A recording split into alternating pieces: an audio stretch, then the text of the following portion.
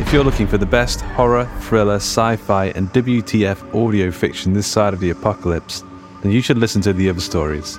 With over 500 stories on the podcast feed already and new stories dropping every single Monday morning, The Other Stories is your new best friend. Check out The Other Stories today on any and all podcast platforms or head to theotherstories.net. After all, these aren't the stories your mother used to tell you. These are The Other Stories. Even when we're on a budget, we still deserve nice things.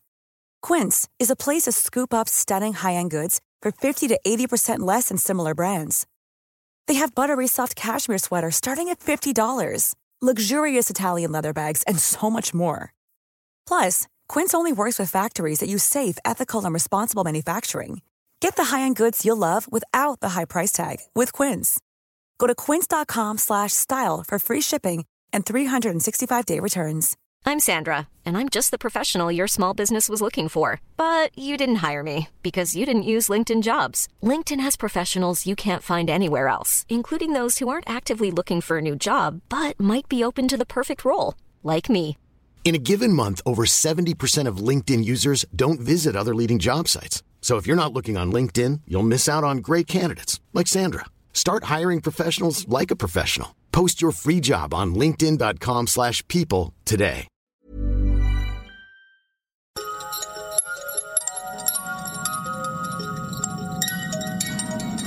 Hang on to your balls. It's time for the Horror Hangout Podcast.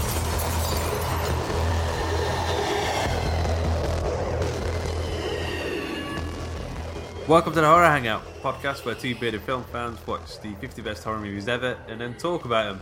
My name is Luke Condor with a K, and I'm joined by my regular co-host, Mr. Ben Errington. Mr. Ben the Shark Errington. The shark! Yeah. Shark tooth. Yeah. It's like there are sharks everywhere. We've done Deep Blue Sea. There's a sequel to that. There's... Yep. What was the other shark film? There is a sequel to that. There's The Meg, the trailer for which dropped today. Jason Statham. Who else?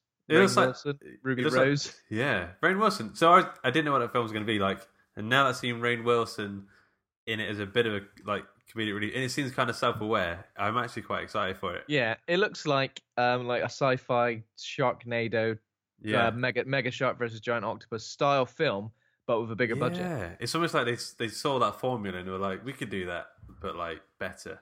Yeah. And who doesn't love a shark movie? The shark movie's not dead. Have you seen the poster where it's basically the Jaws poster? Then it's got an extra, so it's like the person swimming on the sea top, and then the shark coming up towards it, and then a massive shark underneath that shark. No. Both of them. It's pretty cool. I haven't seen that, but that's pretty stupendous. Yeah. Deep Blue Sea 2 is out as well. Is that official? It's out. It's out. I think it's out. That came out of nowhere. Snuck that one out. That came straight up from the depths. Yeah, so we'll have to check that out. And there's another shark thing, right? There's I think there's a sequel to that, 47 Meters Down. Have you seen that one? Right. No, I haven't seen that yet. Oh, okay, it's all right. It's good. It's not quite Jaws, but not much is. It's not quite Meg. Yeah. Okay, so just to tell everyone up front, there will be spoilers in this film. We're going to get into the nitty gritty. We're going to discuss the plot points. We're going to spoil the hell out of them. But you should know that already, really. Dude, other horror guff. What you got in your other horror guff? What you got in your pot? What have I got in my pot? I watched the Dawn of the Dead remake. Zack Snyder's, which I've seen loads of times. It's a film that I've always kind of loved. And you know what? Hasn't aged that badly. I mean, it's 2004, so it's well over a decade old. But it's still brutal. Still really visceral. It's a really gory, horrible, intense experience, and it is creepy as hell. And there's a zombie baby in it. Nice. I don't really remember that much about it. I remember Matt Frewer, his character. He's like the older guy who has to be shot at some point later in the film in the mall. Yeah. What, the guy who plays what's his name? Blah blah blah. Moloch in Watchmen. Yeah. Yeah. I was thinking, where do I recognise him from? Yeah. Well, he's Max Headroom. Max as well, Headroom. Yeah, of course. I was just about to say that. Max Headroom. The only reason I know his name is because I have a friend called Matt Frew, and I always think of that when his name comes in the credits, goes Matt Frew. Oh, Matt Frewer. Yeah. So Dawn of the Dead, I haven't seen that in a long time. I remember going to the cinema and then them saying, "No, you're too young." Yeah, I remember going to the cinema. Some I getting in. Yeah, I was too young. Don't know if I snuck in or what, but I remember being terrified because there was like a bit of a walk home afterwards. Oh man, yeah. And zombies. I was terrified. There were zombies everywhere. Yeah. What are the chances of that? It's one of those. It is one of the rare remakes that I think is. I'm going to risk being absolutely destroyed here, but I reckon it's one of the rare remakes that possibly surpasses the original. Surpassively. Possibly surpasses. Yeah, surpassively. Just because I think it is a completely different type of film. Obviously the fact that it's in a shopping mall is pretty much the only similarity. There are some obviously some plot points which are. There's a black guy in it. Yeah, I mean, there's some plot points which are the same, but apart from that, it's just one of those horror experiences, which is like a proper it's a horror action film, really. Yeah, I like that one. I've not seen it in a long time. I'll have to watch that again. It doesn't feel massively Schneidery either. You know, you come to expect a Schneider, but there's not really any slow mo. I think the only slow mo actually is like when someone fires a gun. That happens a lot. Yeah, someone fires a gun and we see the shell hitting the ground. That happens loads. But apart from that, visually he's always been quite a good director. I think did Shaun of the Dead come out before this, or just it's the same? I think it's the same year, but I'm not sure exactly when. Okay. Yeah, that's interesting. Yeah, man, I need to watch that again. I really want to watch the remake of Night of the Living Dead as well. I've not seen. I don't think I've ever seen that one actually, but I'm quite interested to see what. I think I saw that one first. Yeah. There is a remake of Day of the Dead as well now, isn't there? I think. Did we mention this last time? We mentioned it, I think, but it's been slated to the point where I just don't care anymore. It's been absolutely destroyed. I'm not sure what it's got on Rotten Tomatoes, but I mean, it's got 0% on Rotten Tomatoes. 0%. See, that kind of makes me feel like not enough people reviewed it. If it's on 0%, yeah. Well, reviews counted 5, so yeah. But just from looking at some stills of it, it looks dodge. Yeah, it looks dodgy. Yeah, I've not even looked. I've only just saw the poster, and I think it has like a bub sort of looking character on the front. There's like a bub character, but I think he's called Max. No, why would you do that? Max with an X, I bet. Yeah. Max with 2 Ks and an S. Yeah. So I watched. I've been loving my John Carpenter since we started this show. Really, Christine popped up on Netflix, and I was like instantly on, and I watched it. It's on Netflix, is it? Yeah, wow. Yeah. And I've been meaning to read the book for a while as well, but the film came up first, and it's pretty good. I've heard like middling sort of reviews on it, but it's I don't know. It's just a really well made horror film about a killer car. That's about like what yeah. You don't need any more than that, really. It's not The Thing. It's not like They Live or anything like that. But it's got a certain charm. What year did this come out? He made it. I think he made it after The Thing. Was it the film he made after The Thing as a sort of come down? He was like, I better do like a studio sort of job or something like that. But yeah, so it's definitely worth it. There's some scenes where the car is like rebuilding itself, fixing itself, and I'm still wondering like how they did that effect. Like, 'cause obviously it wasn't CG, but unless they just kept crushing shitloads of cars and then reversed the footage of it, because it's weird how it kind of like pumps itself out and rebuilds itself. Would you recommend it then? Because I've never actually seen it. Yeah. Well, maybe I'll watch it in the next few nights then. I gave it 4 stars on Letterboxd. Oh, did you? Yeah. Oh wow. And where can we follow you on Letterboxd? I think you just search for Luke of Condor. Search Luke of Condor, and I'm Ben _ Errington. You can see Luke of Condor on pretty much everything. I've never gone to type in Luke of Condor in the username and it's gone, there's one of those already. Never. Never. No. Yeah, right, okay. There we go. Yeah, and I'm Ben_Errington. You can see every film I ever watch, the rating I give it. I'm trying to review every film now, even if it's like 3 words. This was good. This was bad. This was good. I like this it. was bad. It was all right. That's pretty much it. Yeah. I need to start doing that. Yeah. I haven't watched any other horror, but I did see Peter Rabbit, which was kind of like the James Corden. The new James half-term Corden rabbit horror. Yeah, the half-term rabbit horror that I kind of had to watch, and I was annoyed because I had to pay for it. Yeah. James Corden's an insufferable twat, and he transfers onto the screen and makes Peter Rabbit like an insufferable twat. And I've done it. Never been a fan of Peter Rabbit anyway. I do wonder. I have been thinking recently. Easter is all about chocolate eggs, and the symbol of Easter is a rabbit. Are we eating rabbit eggs? Is that like the symbology? I think it is. Yeah, I think that is a symbology. It's something we're not supposed to. I mean, it's unfathomable. The Vatican will send someone out if you question that too much. There was an interesting role in Peter Rabbit. Domhnall Gleeson. Don't bring the Vatican into it, Luke. Interesting role from Domhnall Gleeson, who's playing like a villainous character, but he's basically playing a very similar character to General Hux in Star Wars. But he's dyed his hair black in this, right? And he's doing a lot of the same faces as General Hux. And I was thinking, what's going on here? Right, interesting. He must have 5 or 6 faces, and they went, "We want face number 3." The same one that used to General Hux. And he was like, "Okay, I'll bring face number 3." Yeah, yeah. Oh dear. Yeah. Oh, one last thing. I also played Last of Us, which I suppose is a horror game. It's Of course it is. Is it though? They're kind of like post-apoc horror, I guess. It's actiony, stealthy. But there's so many like horror moments. Like there's so many stealthy bits where like it's horrific when you get like grabbed at the last minute. Yeah. And like the hanging upside down bit. Oh, that was great. Yeah. Jesus. There's a bit where if you get caught by the big bloaters, I think they're called, and it cuts like a little thing of him ripping your head in two.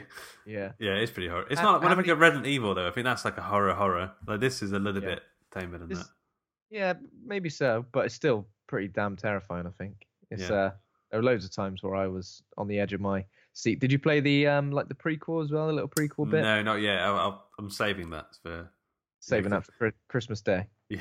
Well, I enjoy like the world. So I think that's my favorite thing about it. When you just sort of wander through somewhere and look up, and there's the bit where there's the 2 skyscrapers like kind of leaning against each other. There's a giraffe bit.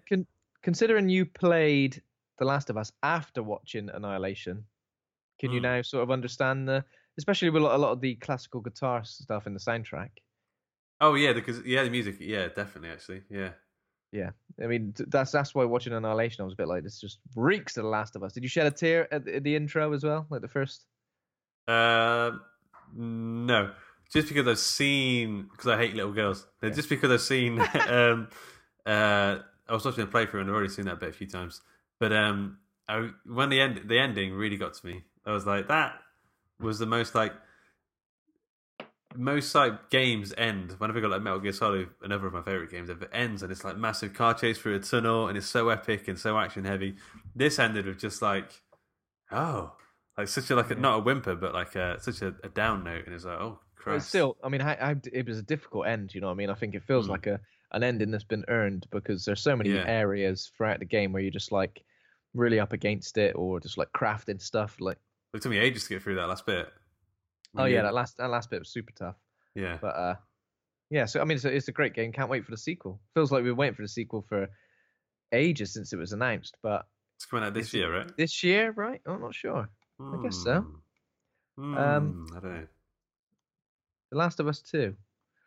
I don't know if there's an official release date yet, but I guess it's about 2018. Did you see the trailer where the girl gets like hammered on the? Yeah. So that wasn't Ellie, was it? It was someone else. That was an Asian woman. It's Asian Ellie, I think they call Asian Ellie. Yeah, I don't know. No, it was just the Asian Ellie. Oh yeah, I see. Yeah, I don't know. Yeah, we'll find out when it's released. I think. Yeah. Okay. Cool. Okay, let's get into the meaty chum of the podcast. So today we're going to be talking about number 10 on the list, Related Final 10, and you kind of expect these 10 films to be like the best horror films of all time ever. Start at number 10, it's Jaws from 1975. Tell us a bit about it. Sure. So Jules, the 1975 American thriller film, directed by Steven Spielberg and based on Peter Benchley's 1974 novel of the same name. In the story, a giant man-eating great white shark attacks beachgoers on Amity Island, a fictional New England summer resort town, prompting the local police chief to hunt it with the help of a marine biologist and a professional shark hunter with good chops. Should we talk about main players? Well, this is what Empire have to say about it. Oh, right, okay. Sorry, mate. No, it's all right. Sorry, mate. We haven't done this thing for a little bit, I don't think.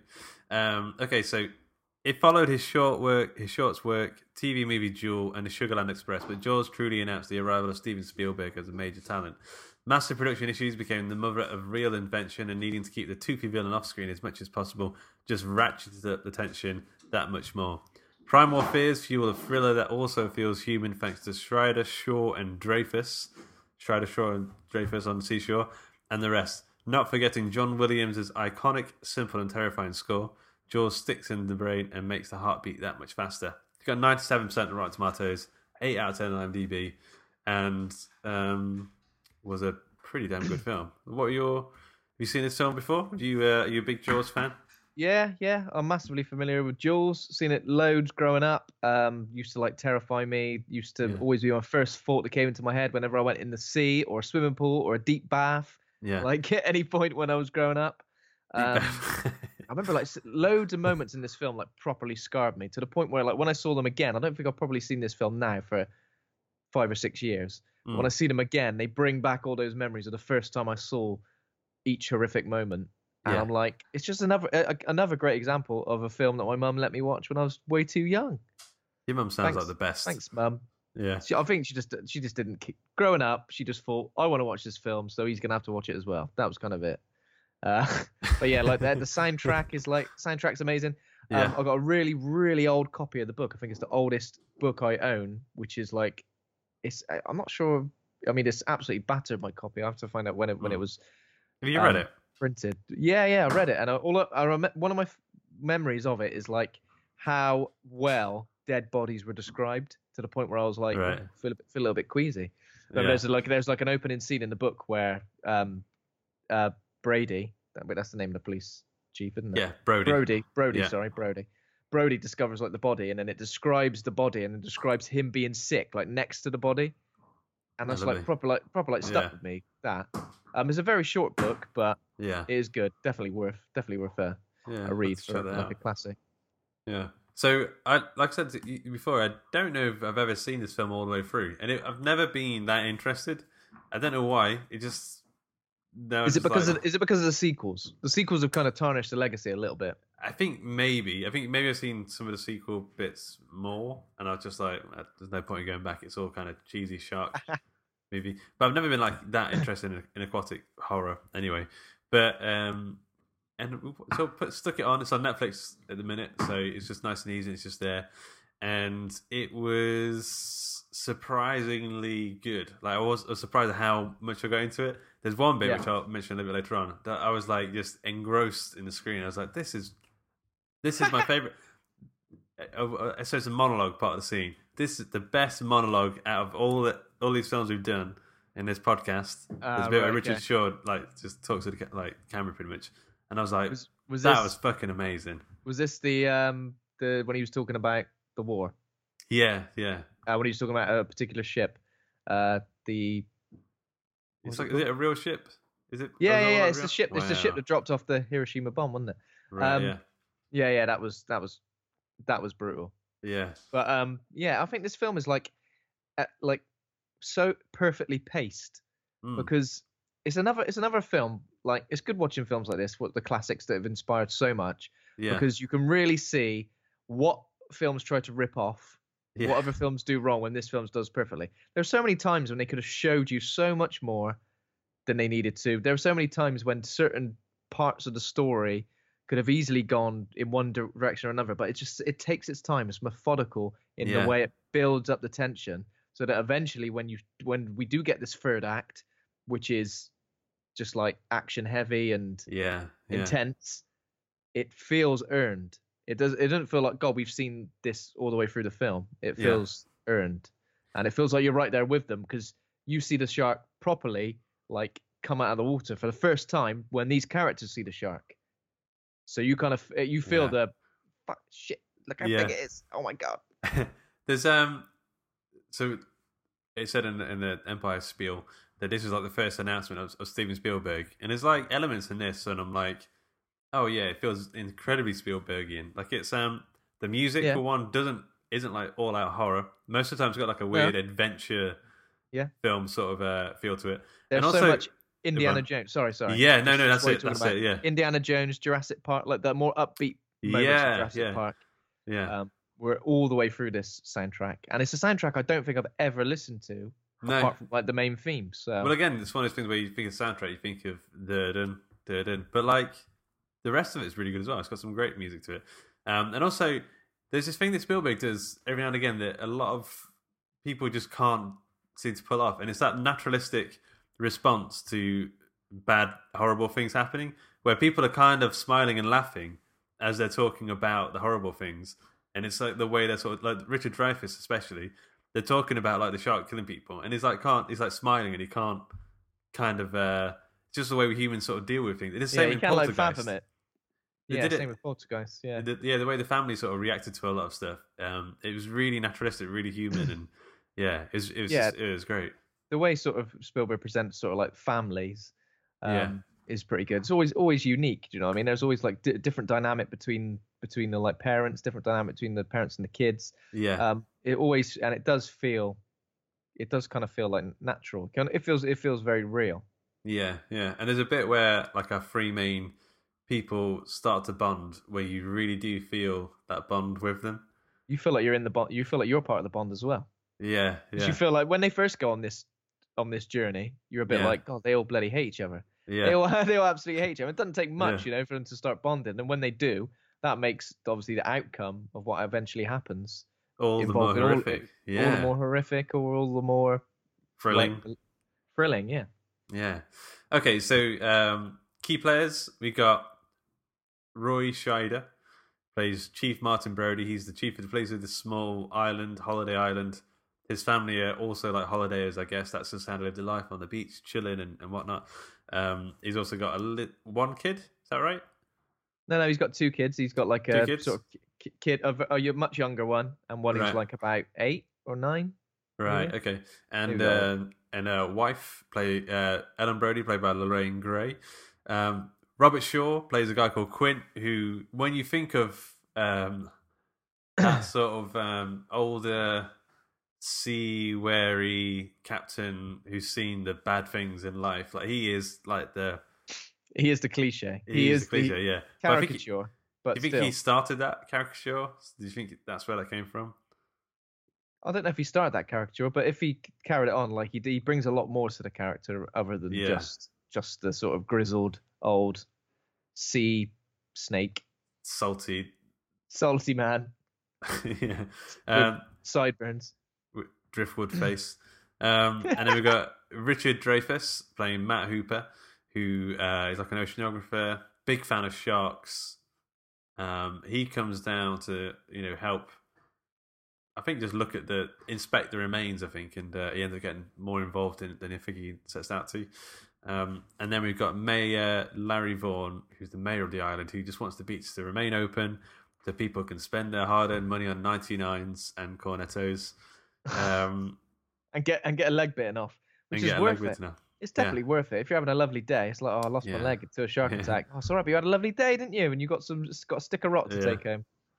Stick of rock. Do you prefer chewy rock or hard rock? Oh, Jesus. Chewy, I think. Chewy, okay. What about you? I do as well. Do they have rock? Hard rock. They have rock in America. I don't know. They're missing out if they don't. Thing. It's basically, if you don't have hard rock in British. America, yeah, it's just like a long stick of hard candy. Edible hard candy. Usually with like a thing written that goes all the way through. Yeah. It's amazing. Like really. Wonder how they do that. Luke Condor's Rock Shop, and it goes all the way through. How do they do that? I don't know. Magic. But so we asked the group as well, the Facebook group, what they thought of the film. Tommy Draper said, one of my favourite films ever. I showed it to my 3-year-old at the weekend. He was proper gutted when Jaws died at the end. He's his favourite, apparently. Jules the Shark. Edward Harvey says, a classic, I love it. Obviously, I'm all about music and poster design because of the work I do. Not only the stunning filmmaking, but the score and poster are both iconic examples of beautiful simplicity. I concur. Johnny Swinnow says, a masterpiece, Spielberg's greatest film alongside Raiders of the Lost Ark. Has it done anything decent this century? I don't know. It depends how much you rate like Minority Report and some of those more recent ones. I do rate Minority Report. Do you rate Tintin? I've never seen it. I've never seen it either. I've never seen it. Yeah. I don't know how I feel about watching Ready Player One either. I'm not bothered. I really just can't. I feel unbothered. You read the book as well, didn't you? No, I read a little bit and I was like, I'm not bothered. I'm not bothered. Have you read the book? Yeah. Yeah, I read the book and I just thought, I don't know if I want to watch a film of that. Yeah, did you like the book? That's honestly how I felt. And I didn't mind the book. You know what I mean? It was all right. Yeah. What else has he done this century? AI. 2001. Indiana Jones 4. Oh, let's not talk about that. Kingdom of the Crystal Skull. What about when did Schindler's? When did Schindler's List come out? That was early 90s, I think. Early 90s. Oh, okay. Messed that one up. What about Bridge of Spies? I haven't seen that. No, me neither. The Post was recent. Catch Me If You Can. That was good. That was a good one. I don't know if I class it in the same sort of grade as Jaws and those. Oh no, definitely. But it was good. Fair effort. It feels like he's doing less of these sort of big. Well, Ready Player One's like probably going back to it, but those big sort of family event films, and he's just doing what he wants to do now. Yeah, any old shit. Any old shit. BFG. Yeah, I didn't bother with that one. It's got a lot coming out. Andy Conduit Turner says, watched it once again when it landed on Netflix the other day. Still holds up well. Still love it. And then finally, Dan Butcher says, it's the tits. Yeah. It is the big fishy tits. Yeah. So the story, we open on a beach on Amity Island, nighttime, loads of hippies with doobies, eating Scooby snacks.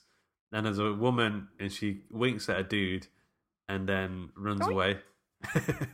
Winks at a dude and runs away. So immediately you chase after it. That's the rules. Them's the rules. And then she's playing hard to get, and the guy runs after her. She runs into the sea, waddles out, and the dude's like, he just lies down, doesn't he? Falls asleep. It's like he's just like, that's too rich for me. I'm not going skinny dipping in the middle of the night or whatever time it is, or is it dusk or dawn? Which one is it? He just can't be asked. He's just like, see you later. Yeah. Plus, I think he's got and he got a turtleneck on or something. He's fully clothed. She gets in the nud within seconds. Women can do that though. They can do the it's like in an anime where someone changes into the levels up or something. They just do that and their clothes suddenly fly off. Girls can do that. I'm pretty good at doing that though, Luke. Can you? Don't just make it a female only thing. Sorry, I've been sexist. Triggered. Triggered. If I really want to jump in that hot bath, all my clothes are coming off in one fell swoop. Are you wearing a onesie? I don't understand how that happens. Yeah. Oh, I'm wearing just a long t-shirt. Nothing else. Okay. Yeah. A moo-moo. Is that what they call in Simpsons where Homer gets too fat? Oh yeah. I'm sure he wears a moo-moo. It's comfortable. Okay. She goes out for a swim. Unfortunately, she didn't wait 40 minutes after eating before going for the swim, so she sinks into the water, which we all know happens when you eat and swim. She has a violent convulsion and just sinks like a stone. Yeah. Do we, that underwater shot of the shark eye view? Was this the first thing to do that, or? I don't know. Probably not, but it's probably the first thing to do it as effectively as this. Yeah. They don't make a big deal about it, do they? It seems pretty iconic. Yeah. It's definitely iconic. Yeah. So the next day, they find the remains. Oh, yeah, she's got all the crabs and stuff, and she's being snipped at. She's got crabs, but that bloke was glad he stayed on the beach. It's like, fucking hell, I'm glad I didn't. Okay. Dodged a bullet there. And she's not got legs. And she's not got legs, but I mean, to be fair, I ain't bothered either way. Yeah. She was bloody legless last night. He could have come out with loads of puns about that. He could have, couldn't he? She's armless. Yeah. She must have been. I don't want to say that, honestly. That's too crude. She must have been mutilated, yeah. I was going to say chumming the water if she was on a period or something. But this is harsh. I'm not saying that. Okay, so the next day, Chief Brody comes in to look at the body. Like you said in the book, it's a badly mutilated body. And does he sick one off at this point? I can't remember. He might sick one off. I think he maybe nearly does. He has a thing on his mouth, doesn't he? I don't know. What on his mouth? Hand. I seem to remember he put something on his nose or his mouth. He picks her seven hand up and puts it on his mouth to stop himself being wrong hand. Sick. Oh! I thought it was like a smelly thing. Don't they put iodine or something on a... Oh, does he do that? Poppers? Maybe. Oh. Okay. So he's at this point he says there's a shark. I think he's put the signs up on the beach and says no one go swimming because there's an animal attack or something. And the mayor's like, dude, come on, we've got a shitload of ice creams to sell. A shark could come out of the sea and bite this mayor's arm off, and he'd still be like, "It's all right. It's just a graze.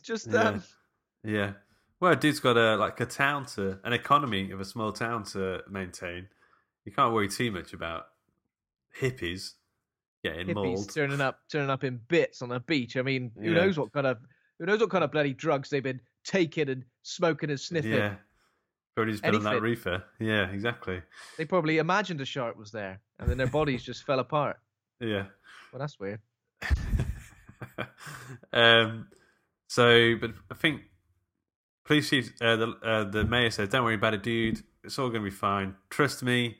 But then there's another day when they're all out on the beach, and then a little kid, I think gets eaten. A little kid on a little raft gets looks like he gets put into a blender because he just goes under. Yeah, so the shark obviously comes in quite shallow here. Loads of people in the sea, and we get a classic sort of shot of Brody. That's classic sort of zoom into his face as he realizes what the Dickens is happening. What the Dickens? What the Dickens? Yeah. Yeah, and then a kid gets everyone panics and gets out of the water, and then we get obviously. There's one bit where there's a guy, he shoves this kid off the lilo and gets on the lilo. Well, how would the lilo help you get? Would that help you getting away? Well, I don't know. I suppose he gets your feet out of the water. Yeah, if you didn't see your feet dangling. It's just like an old man, face down, getting stomped on. Oh, yeah. Yeah, and everyone gets out, and then obviously there's a mum sort of looking for the kid who actually got eaten by the shark. Yeah. There's a weird bit as well when everyone starts screaming. A lot of people run into the sea. Did you see that? I don't know why they did that. To get their kids, I think. Oh, I thought they were someone's having a great time over there.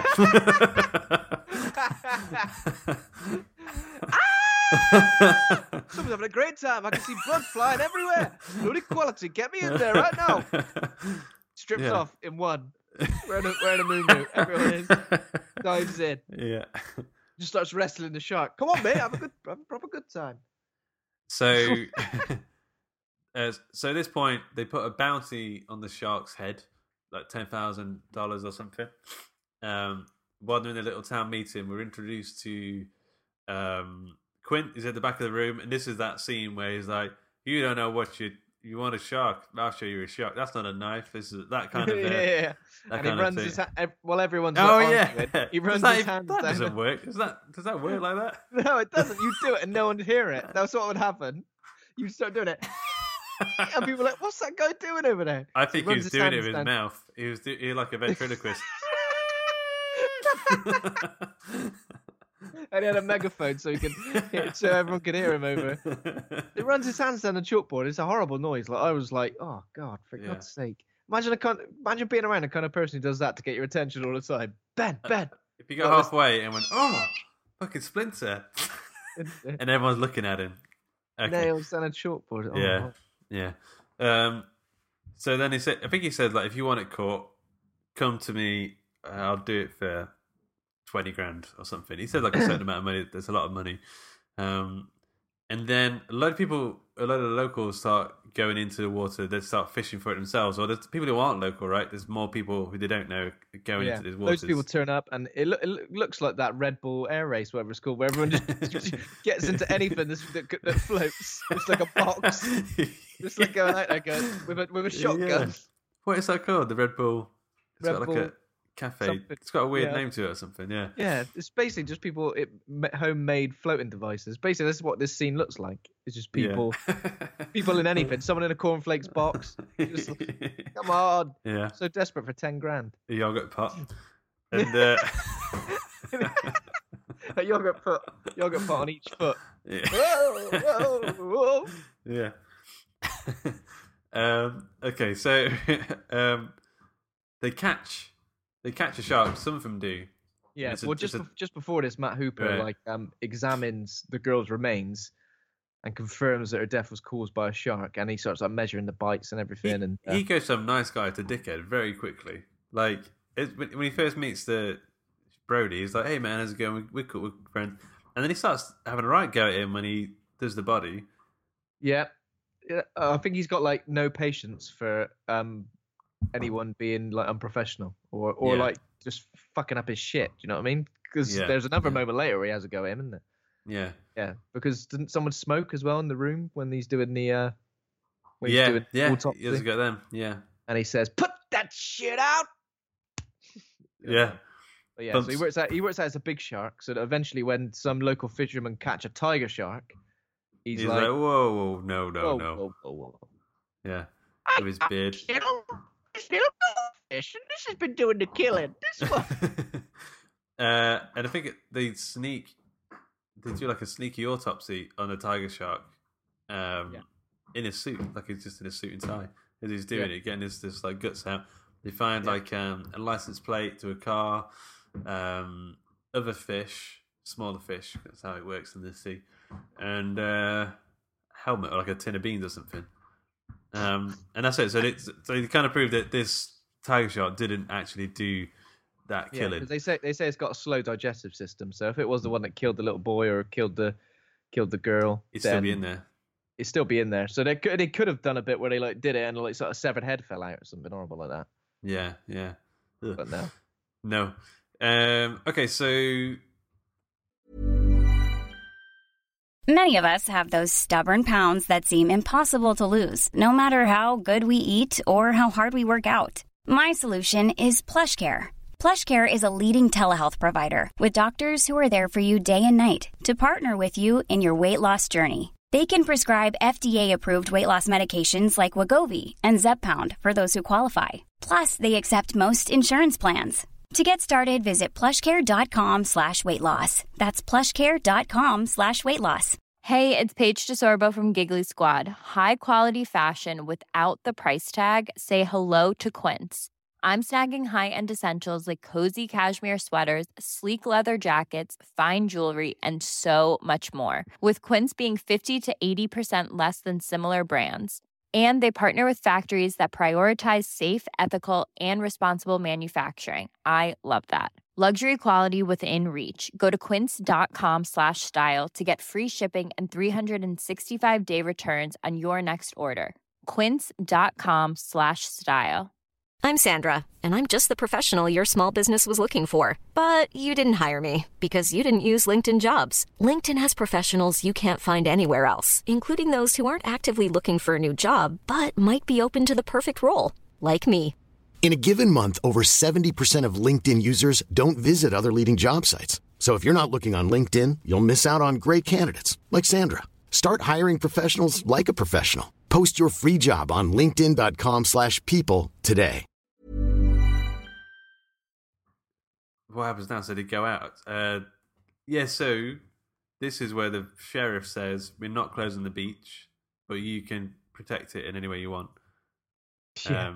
And they have people with guns and stuff. The thing I don't get about this bit, so we see the shark fin, the dorsal fin coming through, and everyone starts screaming and running away. And it turns out to be two lads. Was one of those Brody's kid? No, it just looked like him. I think I got a bit confused by that, but yeah, they just looked the same. They had similar haircuts.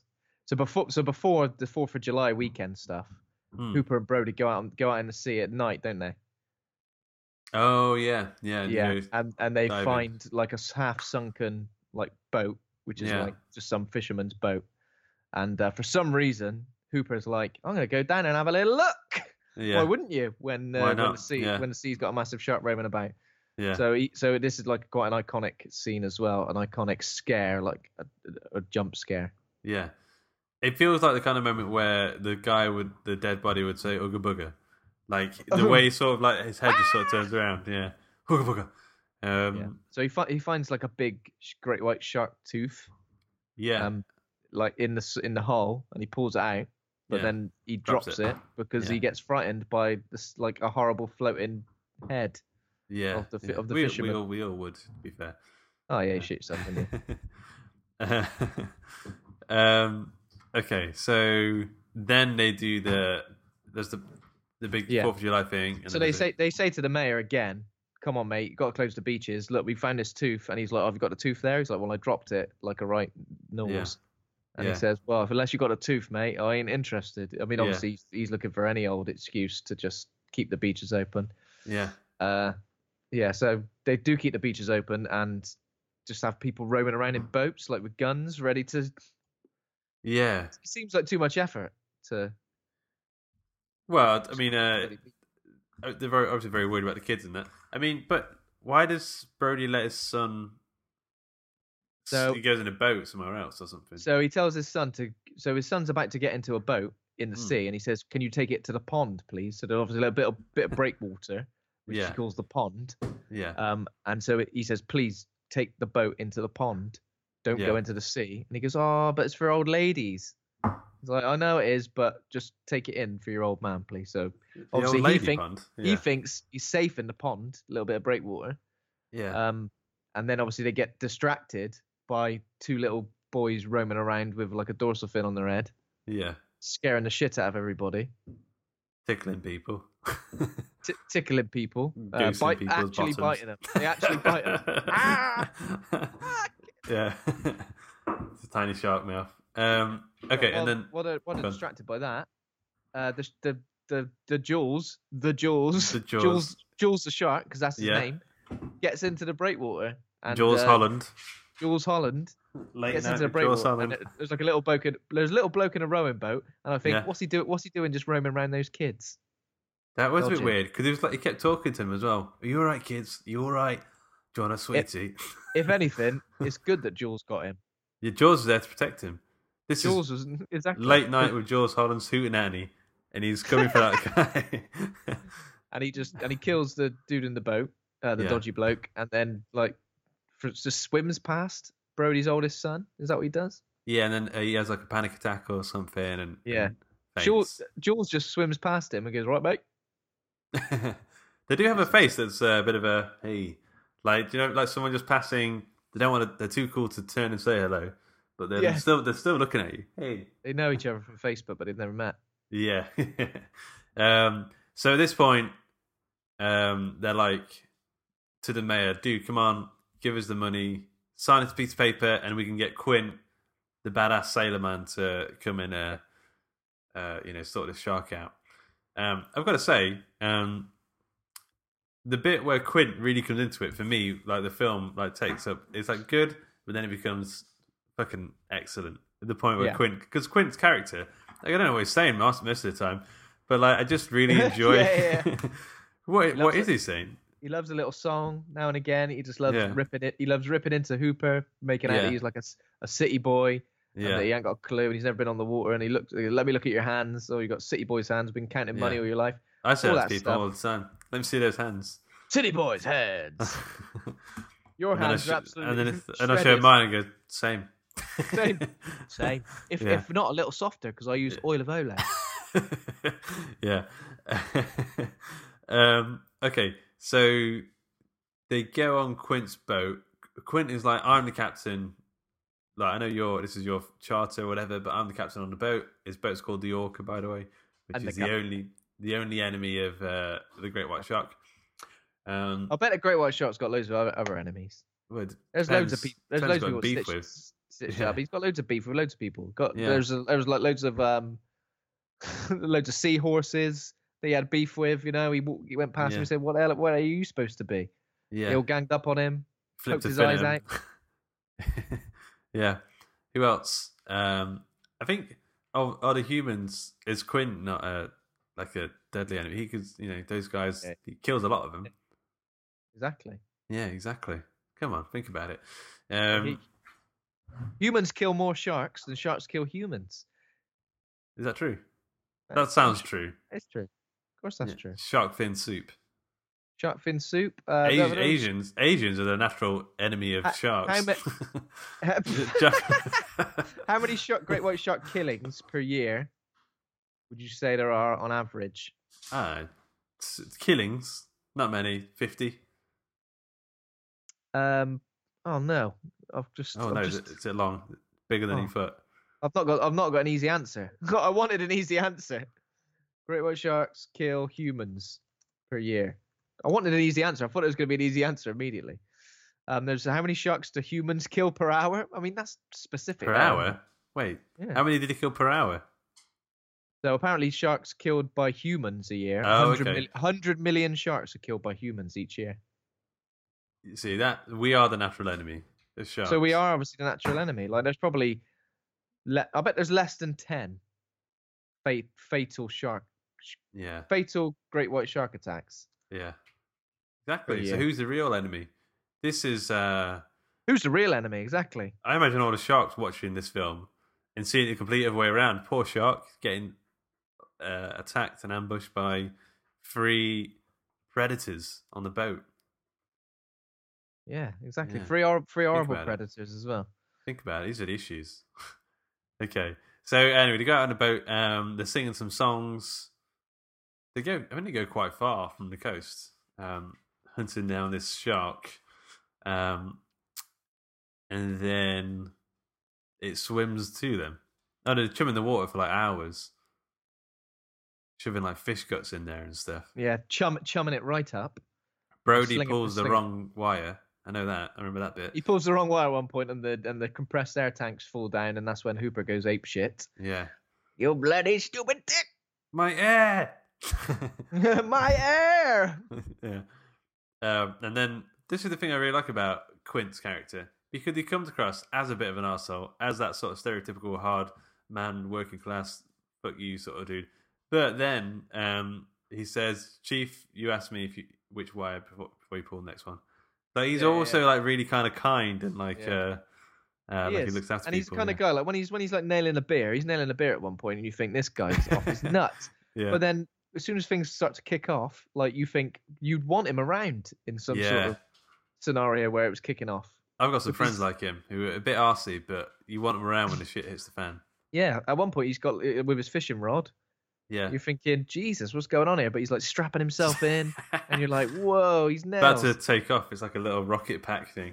Yeah, I mean, you learn. The thing is, like, even though this is like a shark attack film, you're learning a lot about how. I mean, I'm sure it's not 100% accurate, but like how someone would hunt a shark, and also loads of stuff about knots. Yeah, there's that. In my head, I was thinking, could I do that knot? There's that bit as well where so he drinks that beer, crushes it. And then Hooper drinks his water, whatever he's got, and then crushes the plastic cup. yeah, that's funny. Yeah. Just like the one-upman. There's like a bit of one-upmanship between the two of them, isn't there? Yeah. But like, obviously, they both think that they know the most about sharks, I guess. Yeah. It's sort of like City Boy who's studied them, and this guy who's like lived it, basically. Yeah. He's hunted loads of sharks, cut out their jaws, and boil washed them. Yeah. Those jaws, in the title, does it mean his collection of jaws? Because that's all he's got. What are they doing with the rest of the bones?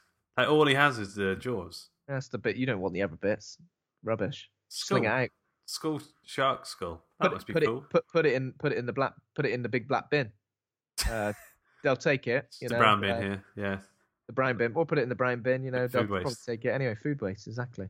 Yeah. But yeah, I'm sure the title Jaws is from the jaws of the shark. I'm assuming. Yeah, probably. Jules Holland. I like that. Okay. The shark comes up and they get a harpoon in his backside or in his fin or somewhere. You don't see where he goes in something. Yeah. And then they have like these barrels of air that I think they'd slow him down or something. Yeah, slow him down, but also so they can like track it as well.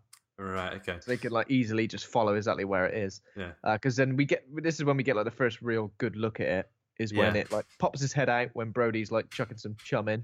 Yeah. Pops his head out and says hello, and then it's kind of like circling the boat as well. So we get a good look at the length of it, which Quint estimates at about 25 feet, but then Hooper says 20 feet first. Yeah. And then Quint says, "Oh no, 25." I can remember being on a peddler once, and a big marlin. This was in Cuba. Passed near us. It's big. It's like but big for like a fish and right underneath you. And we followed it for a bit, and that freaked me out. Imagine being like that giant shark that's like bigger than the boat beneath you. No, I don't want to imagine that at all. Okay. Sorry about that. Sorry to put that image in front of you. Horrible. I feel weird. If I'm in the sea and I can't touch the floor, I immediately feel strange. Do you like to go scuba diving and snorkeling and stuff with this fish passing? I've never actually done that, but I think I would like to do that. But I think I would be kind of freaked out. Yeah.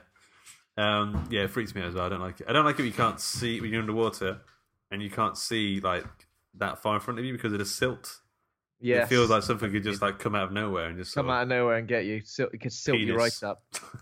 Yeah, a penis could come out of nowhere and slap you in the chops, which happens all the time. Okay, so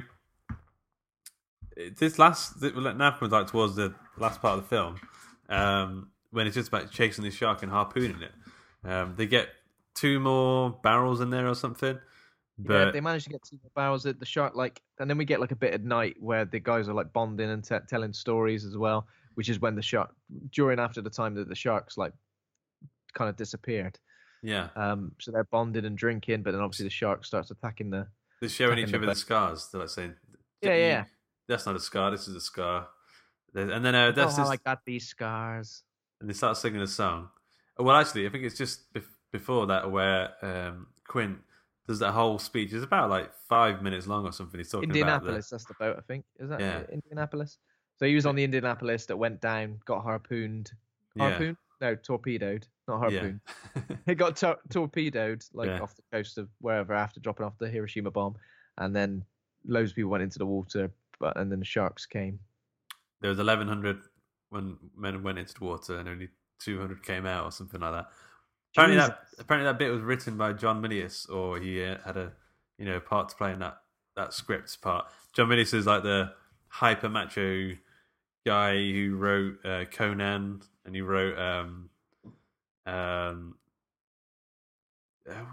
a documentary about him, John Milius. And when you think about those sort of hyper testosterone films and words and sayings, he was the guy who's behind a lot of them. He's so macho. Yeah. What's that? There's a bit from Apocalypse Now. I like the smell of napalm in the morning. Napalm in the morning, yeah. That's a John Milius line. He's very good at sort of writing those sort of speeches and lines and that kind of thing. Yeah. But they get some more harpoons on the shark. The shark's too powerful. Power level 9,000 or something. It's like pulling it away. It pulls the back of the boat under the water, which is a technical term. The stern. Is that the back of the boat? I think it's the stern. I think I'm right. Yes. Just water slowly sinking now, isn't it? Yeah, it's filling it with water. The engine's, on fire and stuff. For some reason, Quint at this point just revs the boat with an inch of its life. Fucks it right up. What is this? Yeah. I don't know. What's Quint's problem? Because he breaks the radio as well. He's like, I need a new boat anyway. I don't know. I think he's just like, it's almost like he's a bit suicidal at one point. He's like, I'll literally do anything to get this shark. Yeah. But then I don't understand why he's got such a beef with it, because he doesn't know the shark. This isn't the shark from Indianapolis. This isn't the shark that harpooned your submarine. It could have been. I'm going to harpoon you right back. I like it when he describes the eyes of the shark, when he says the eyes are doll's black. Eyes. Yeah. Their eyes are black and lifeless, like a doll's eyes, and it's like when it's coming towards you, you're like, this thing isn't living. But then as soon as it bites you and it like starts rolling, and its eyes roll back white. Yeah, and you hear the squeak, like the white squealing or something of the person as they die. Yeah, that bit. That's another really great fucking little line. Yeah, it's amazing. Oh yeah, we completely completely went out, missed the cage, the famous line of you're gonna need a bigger boat. Yeah, which he keeps saying. He says quite a few times, doesn't he? Yeah, they were like, I really want this to catch on. We're gonna need a bigger boat. Don't be silly. Oh, but you are gonna need a bigger boat, are you? Yeah. Should we call and get a bigger boat? And then he stares at the camera, like in The Office, where Jim just catches the camera. Yeah, we need a bigger boat. Also, we missed a bit as well where Hooper gets in his cage and he's going to go give the shark a prodding. Yeah, so this is near the end, isn't it? This is where he's going to give the shark a prodding with like a lethal injection, a lethal injection spear thing. Yeah, and he gets into a shark-proof cage, which should have been called something else. It's I'm sure it's made of aluminium. He got the bloody aluminium one. He asked for the steel one. Aluminium foil. Aluminium foil shark-proof cage.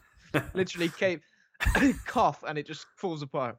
It seemed like that. Like it just seems to fall away. So also there's a bit where so the cage gets bashed in.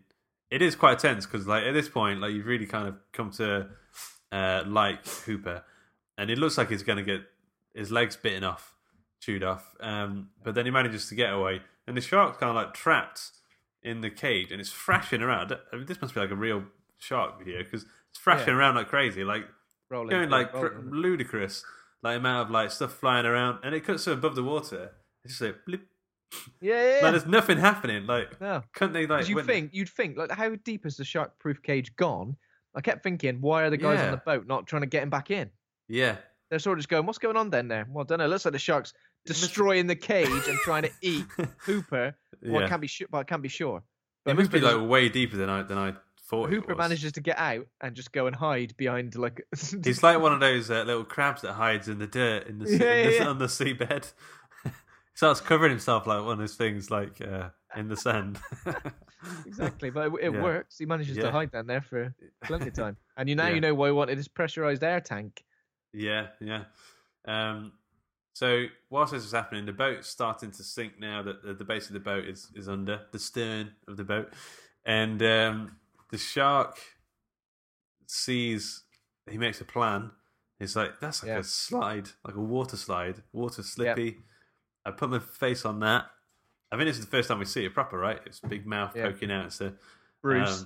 Bruce. Oh, I'm Brucey. And then what's his name? Quint. Like kicks it a couple of times and then just gets. He like starts slipping down towards its open mouth, and Brody tries to grab him, but unfortunately he's too salty. And he just falls. Starts booting the shark on the nose, but then basically just gets bit in half. Yeah. Man, it's like I don't know why I found that bit so harsh, because I can't remember this film that well at all. I didn't know if he was going to die or live, and then when he did die, because this film's got a sort of adventure film quality to it, like you kind of half expect people to make it out alive. Yeah. Indiana Jones doesn't get bitten in half like halfway through the film. Like, it's brutal. Yeah, it is brutal. It's like horrible, see his teeth go in, and then you see him spitting out blood. Yeah, man. Just getting thrashed about horribly. Yeah, it's why I want to stay out of the water, because I mean, most of the time when you stay on land, unless you go to like a zoo or something, there's not going to be like a horrible massive beast coming and trying to bite you in half. Yeah. No, just stay on less land. Of that. So then, what's his name? Brody, who is afraid of the water, is now sinking more and more to the water, and the shark's coming up to him. He throws one of the air canisters at some point into the shark's gob. Yeah. Literally slings it in. Yeah. And then the shark just sort of has it there, like chewing on a cigar or something.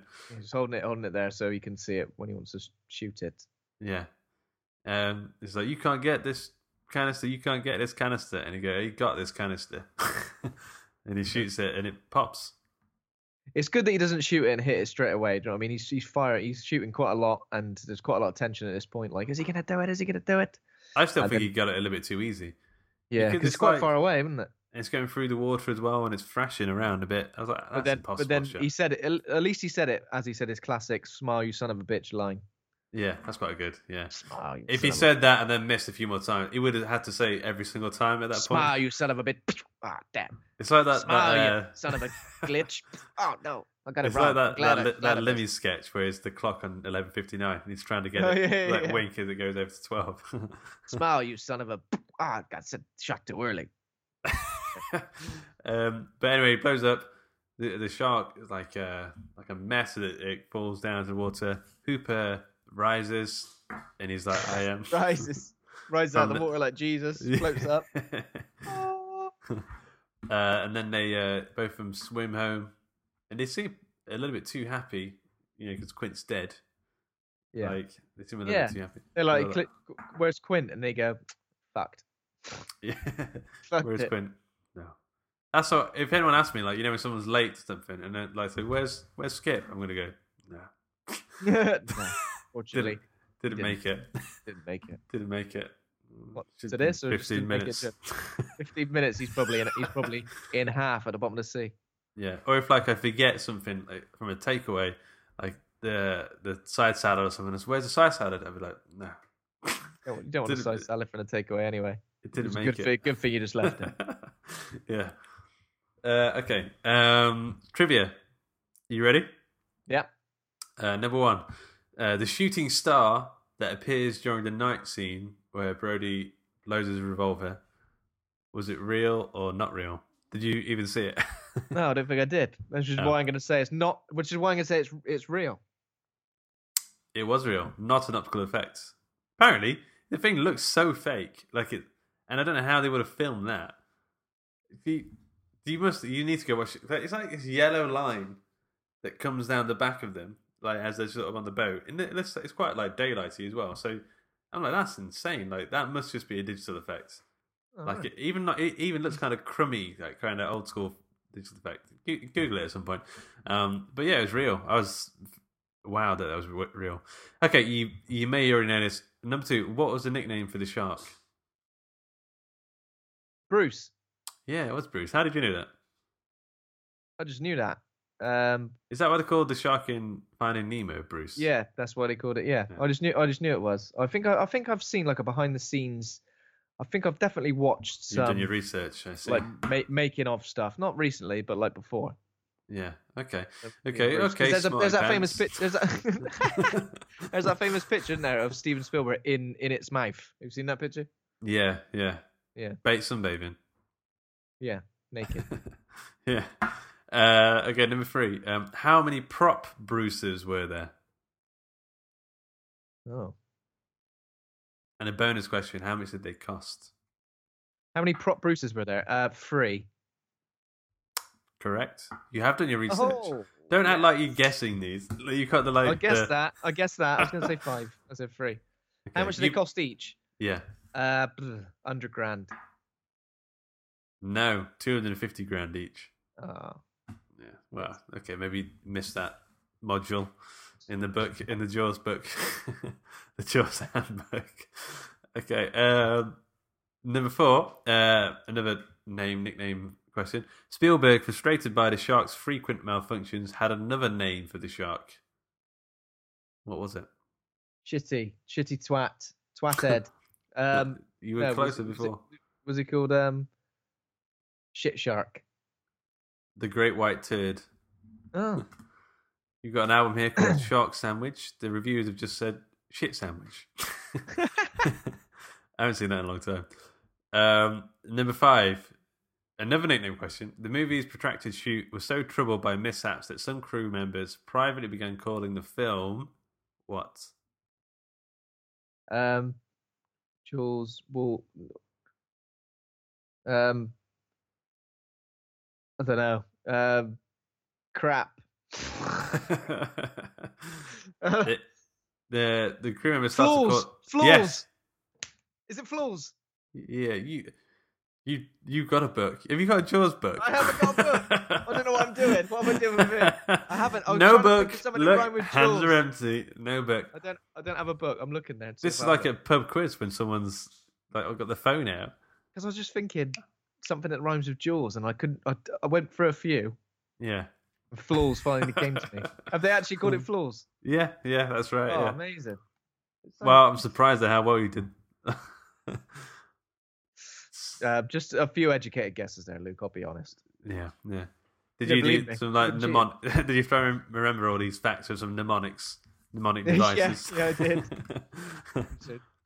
Okay, some flashcards. Did you get those out? I've got the flashcards. Yeah. Okay, so you did very well. We need to grade the film. Yeah. Bear in mind, this is number 10 of the best horror films ever made. Yeah, I got a lot of love for this film. It's like proper iconic, isn't it? It's proper iconic. It's definitely one of the best Steven Spielberg films. Like it's defined like fear for like a generation, I think. Like everyone who was scared of getting in the water who grew up in the 70s and 80s is because of this film. And soundtrack wise, is there a more iconic soundtrack? Main theme? Is there? Star Wars. I don't know. If you said Star Wars to someone, they'd probably say a few things before they said that. If you said Jaws to someone, they'd go, da-da. Oh, yeah. In fact, that's exactly what Kat did when I said I was watching Jaws. She went, da-da, da-da. Da-da. Exactly. I'd give it an A. Okay, cool. I went for a similar grade. I went with an A-, but this was a high A-. This is like one of my favorite films on the list. Like it was an absolute plan. I really loved it. It was a really, really good fun film. Yeah. Just don't like that Quint died. Although I do like that Quint died. I'm just sad about it. That's the thing. Okay. Yeah. I got you. Yeah, such a good character. Okay, man. So next week, are we going straight down the list? Yeah. Okay. Let's keep going straight down. I was going to suggest watching perhaps a new release, but I don't know if I'm going to get a chance to watch it. Okay. Well, I was going to say a similar thing. There's like Ghost Stories out, and we've got The Quiet Ones. Is that what it's called? A Quiet Place. That's the one. I was going to suggest seeing A Quiet Place, actually. Yeah, so we could possibly do that if you wanted to. Should we do Pan's Labyrinth next and then do A Quiet Place after that? Yeah, sure. Or is it better to do the other way around? I don't mind. We'll see what happens. Okay, go. All right. Let's see what feels good. Yeah. All right. So next week is either going to be number 9, Pan's Labyrinth, or number unnumbered, A Quiet Man. The Quiet Man. That quiet thing. Yeah, sounds good. Whatever it's called, eh? A Quiet Place. That's one, yeah. Okay, this show is brought to you by Hawk and Cleaver. Head over to hawkandcleaver.com. Become a patron over at patreon.com/Hawk and Cleaver. Thanks to Kovac Cameron for our theme music. Thanks to Acast for hosting the show. Thanks to Quint for being a really awesome character. Thanks to the listeners. If you enjoyed the show, give us a 5-star rating review on iTunes. And remember to hit subscribe. And thanks to my co-host Ben for being a real horror dude. Thank you very much, Luke. Cheers. Goodbye now.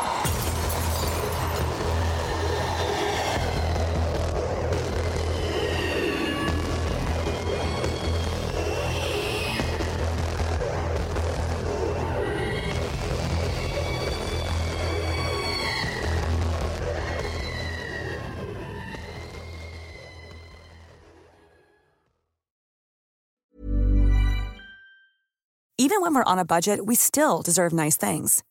Quince is a place to scoop up stunning high-end goods for 50 to 80% less than similar brands. They have buttery soft cashmere sweaters starting at $50, luxurious Italian leather bags, and so much more. Plus, Quince only works with factories that use safe, ethical, and responsible manufacturing. Get the high-end goods you'll love without the high price tag with Quince. Go to quince.com/style for free shipping and 365-day returns. When you make decisions for your company, you look for the no-brainers. If you have a lot of mailing to do, Stamps.com is the ultimate no-brainer. Use the Stamps.com mobile app to mail everything you need to keep your business running with up to 89% off USPS and UPS. Make the same no-brainer decision as over 1 million other businesses with Stamps.com. Use code PROGRAM for a special offer. That's Stamps.com, code PROGRAM.